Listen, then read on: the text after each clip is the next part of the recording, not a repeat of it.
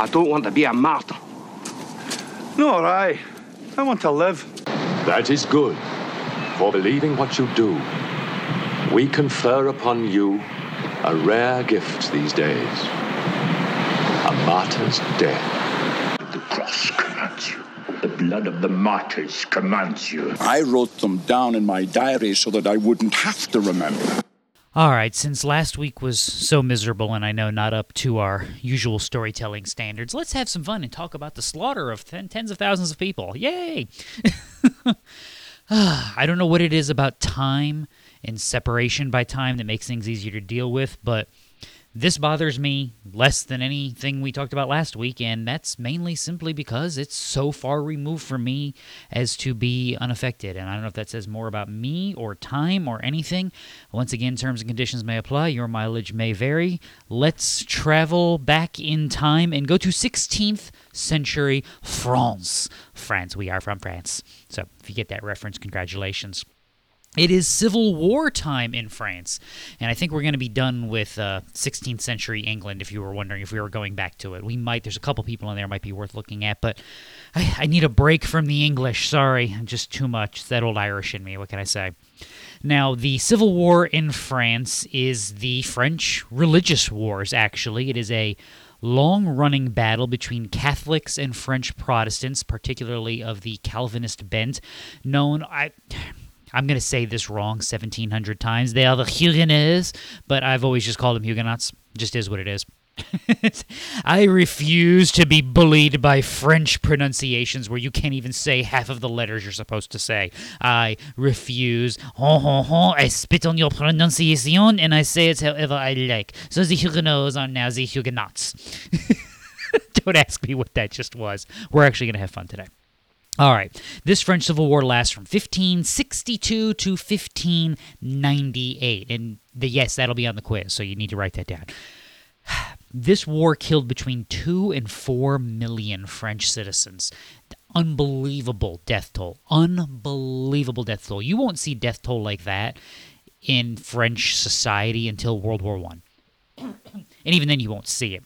It's unbelievable, and the saddest part is, due to the cruelty and the fact that, again, it's civil war and it's religious civil war, meaning it's even more brutal than normal, a lot of those deaths are from disease and famine as crops go untended and illnesses get untreated and sanitation falls by the wayside. Now, despite devouring several million people, this war also devoured French power, authority, and even the majority of its monarchy. So one of the weird things that comes out of history, well, it's not a weird thing actually, but one of the things that happens in history is the incidents that go on, the underlying reasons behind the occurrences lay foundations for things which come later on. And part of the reason you see the weirdness that you see in the French Revolution that you do not see in the American Revolution stems from this Civil War period. Who the French people became coming out of this and who they were as a result. Again, you watch, millions of peasants and nobility die.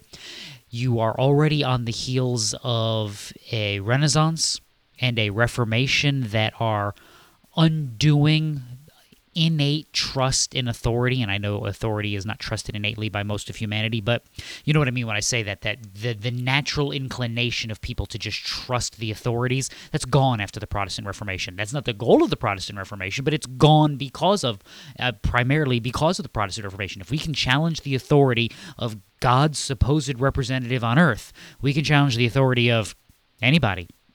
So that's one of the things that helps come out of this on the continent is the authority structures are weakened after the 16th century. It's why you don't see the bloody persecutions in this after the 16th century like you saw them in the 16th century and before, at least not in Western society and the remnants of Christendom. It's simply because the authority structure is just not in place to do it.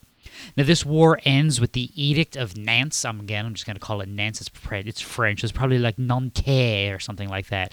And yes, I spit upon all of your French pronunciations. I despise the French pronunciations. I do not like them. I do not approve of them. And I cast them out. There you go. Now, This Edict of Nantes is actually a step towards secularization. It separates religious and political unity. And part of the reason for this, part of the reason why it does this is the events that we're going to talk about today. But realize how big of a deal that is. There is no longer a need in the nation with this for there to be religious and social unity. You can now separate those two. We can be religiously divided while being socially put together. This is one of the problems that 16th century England was having.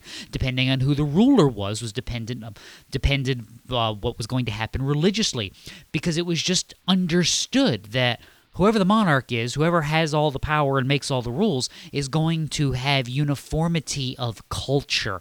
This is part of what we talked about a little bit last week that I just didn't have the heart to get into. But what you see in modern society is that melting pot idea that creates cultural zones and cultural interactions. Ancient cultures sought to avoid this, and I know medieval times is not necessarily ancient, but other cultures sought to undo that because they viewed it as a negative for society. I'm not saying we're right. I'm not saying they're right. I'm not saying we're wrong. I'm just saying it's a difference, and realize that that doesn't really begin to come into, that melting pot idea doesn't begin to come into fashion until the other side of the Protestant Reformation in history. So the Huguenots are legalized, and when we talk about legalization, they're given legalization and representation in France throughout Europe.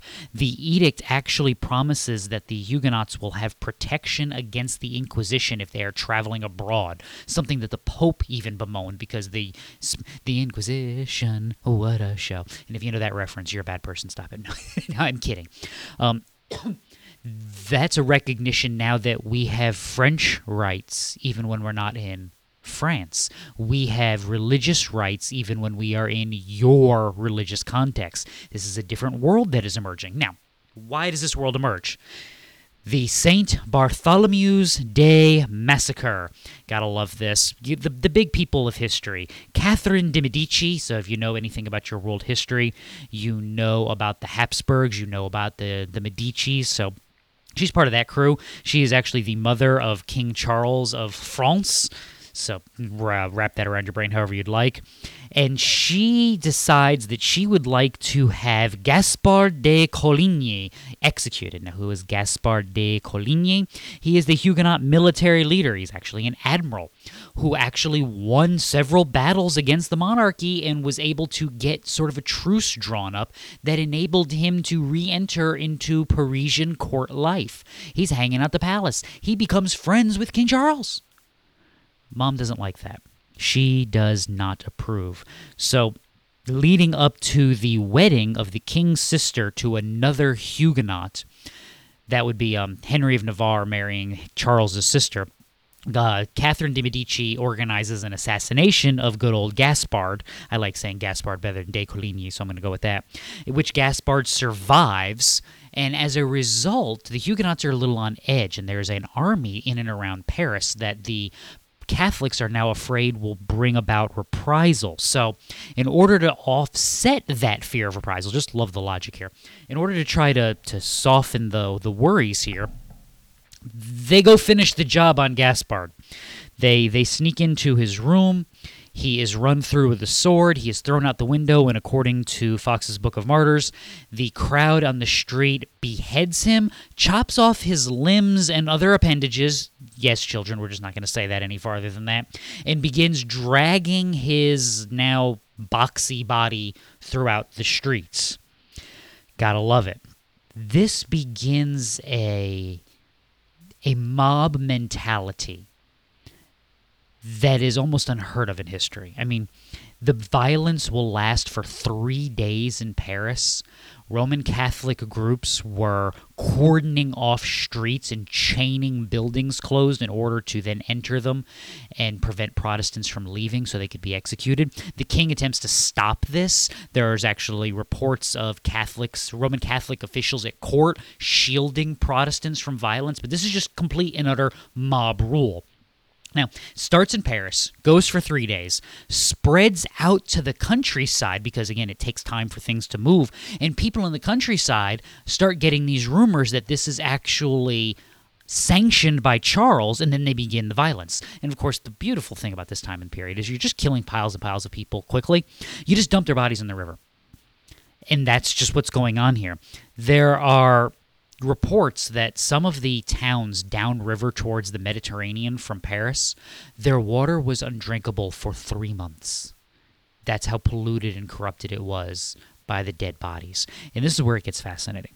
There are estimates that I've seen several of these, between 5,000 people and 100,000 people died in this violence. That's unbelievable.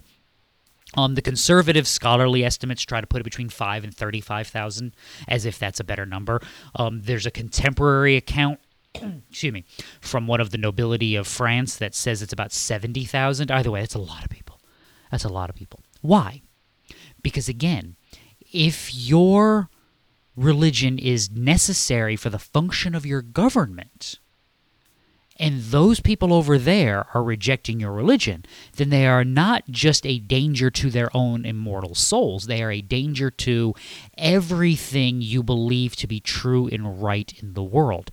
And this is one of the weird things that comes out of sacralism, something we talked about months and months ago at this point, I'm sure, that as Christianity merges with the state, you begin to see a corruption of both the state and the church. And we've seen that throughout a lot of these persecutions of the Middle Ages, and it's one of the reasons why you see this separation coming out of the Protestant Reformation, because people recognize, we got to do something about this. We're corrupting everything.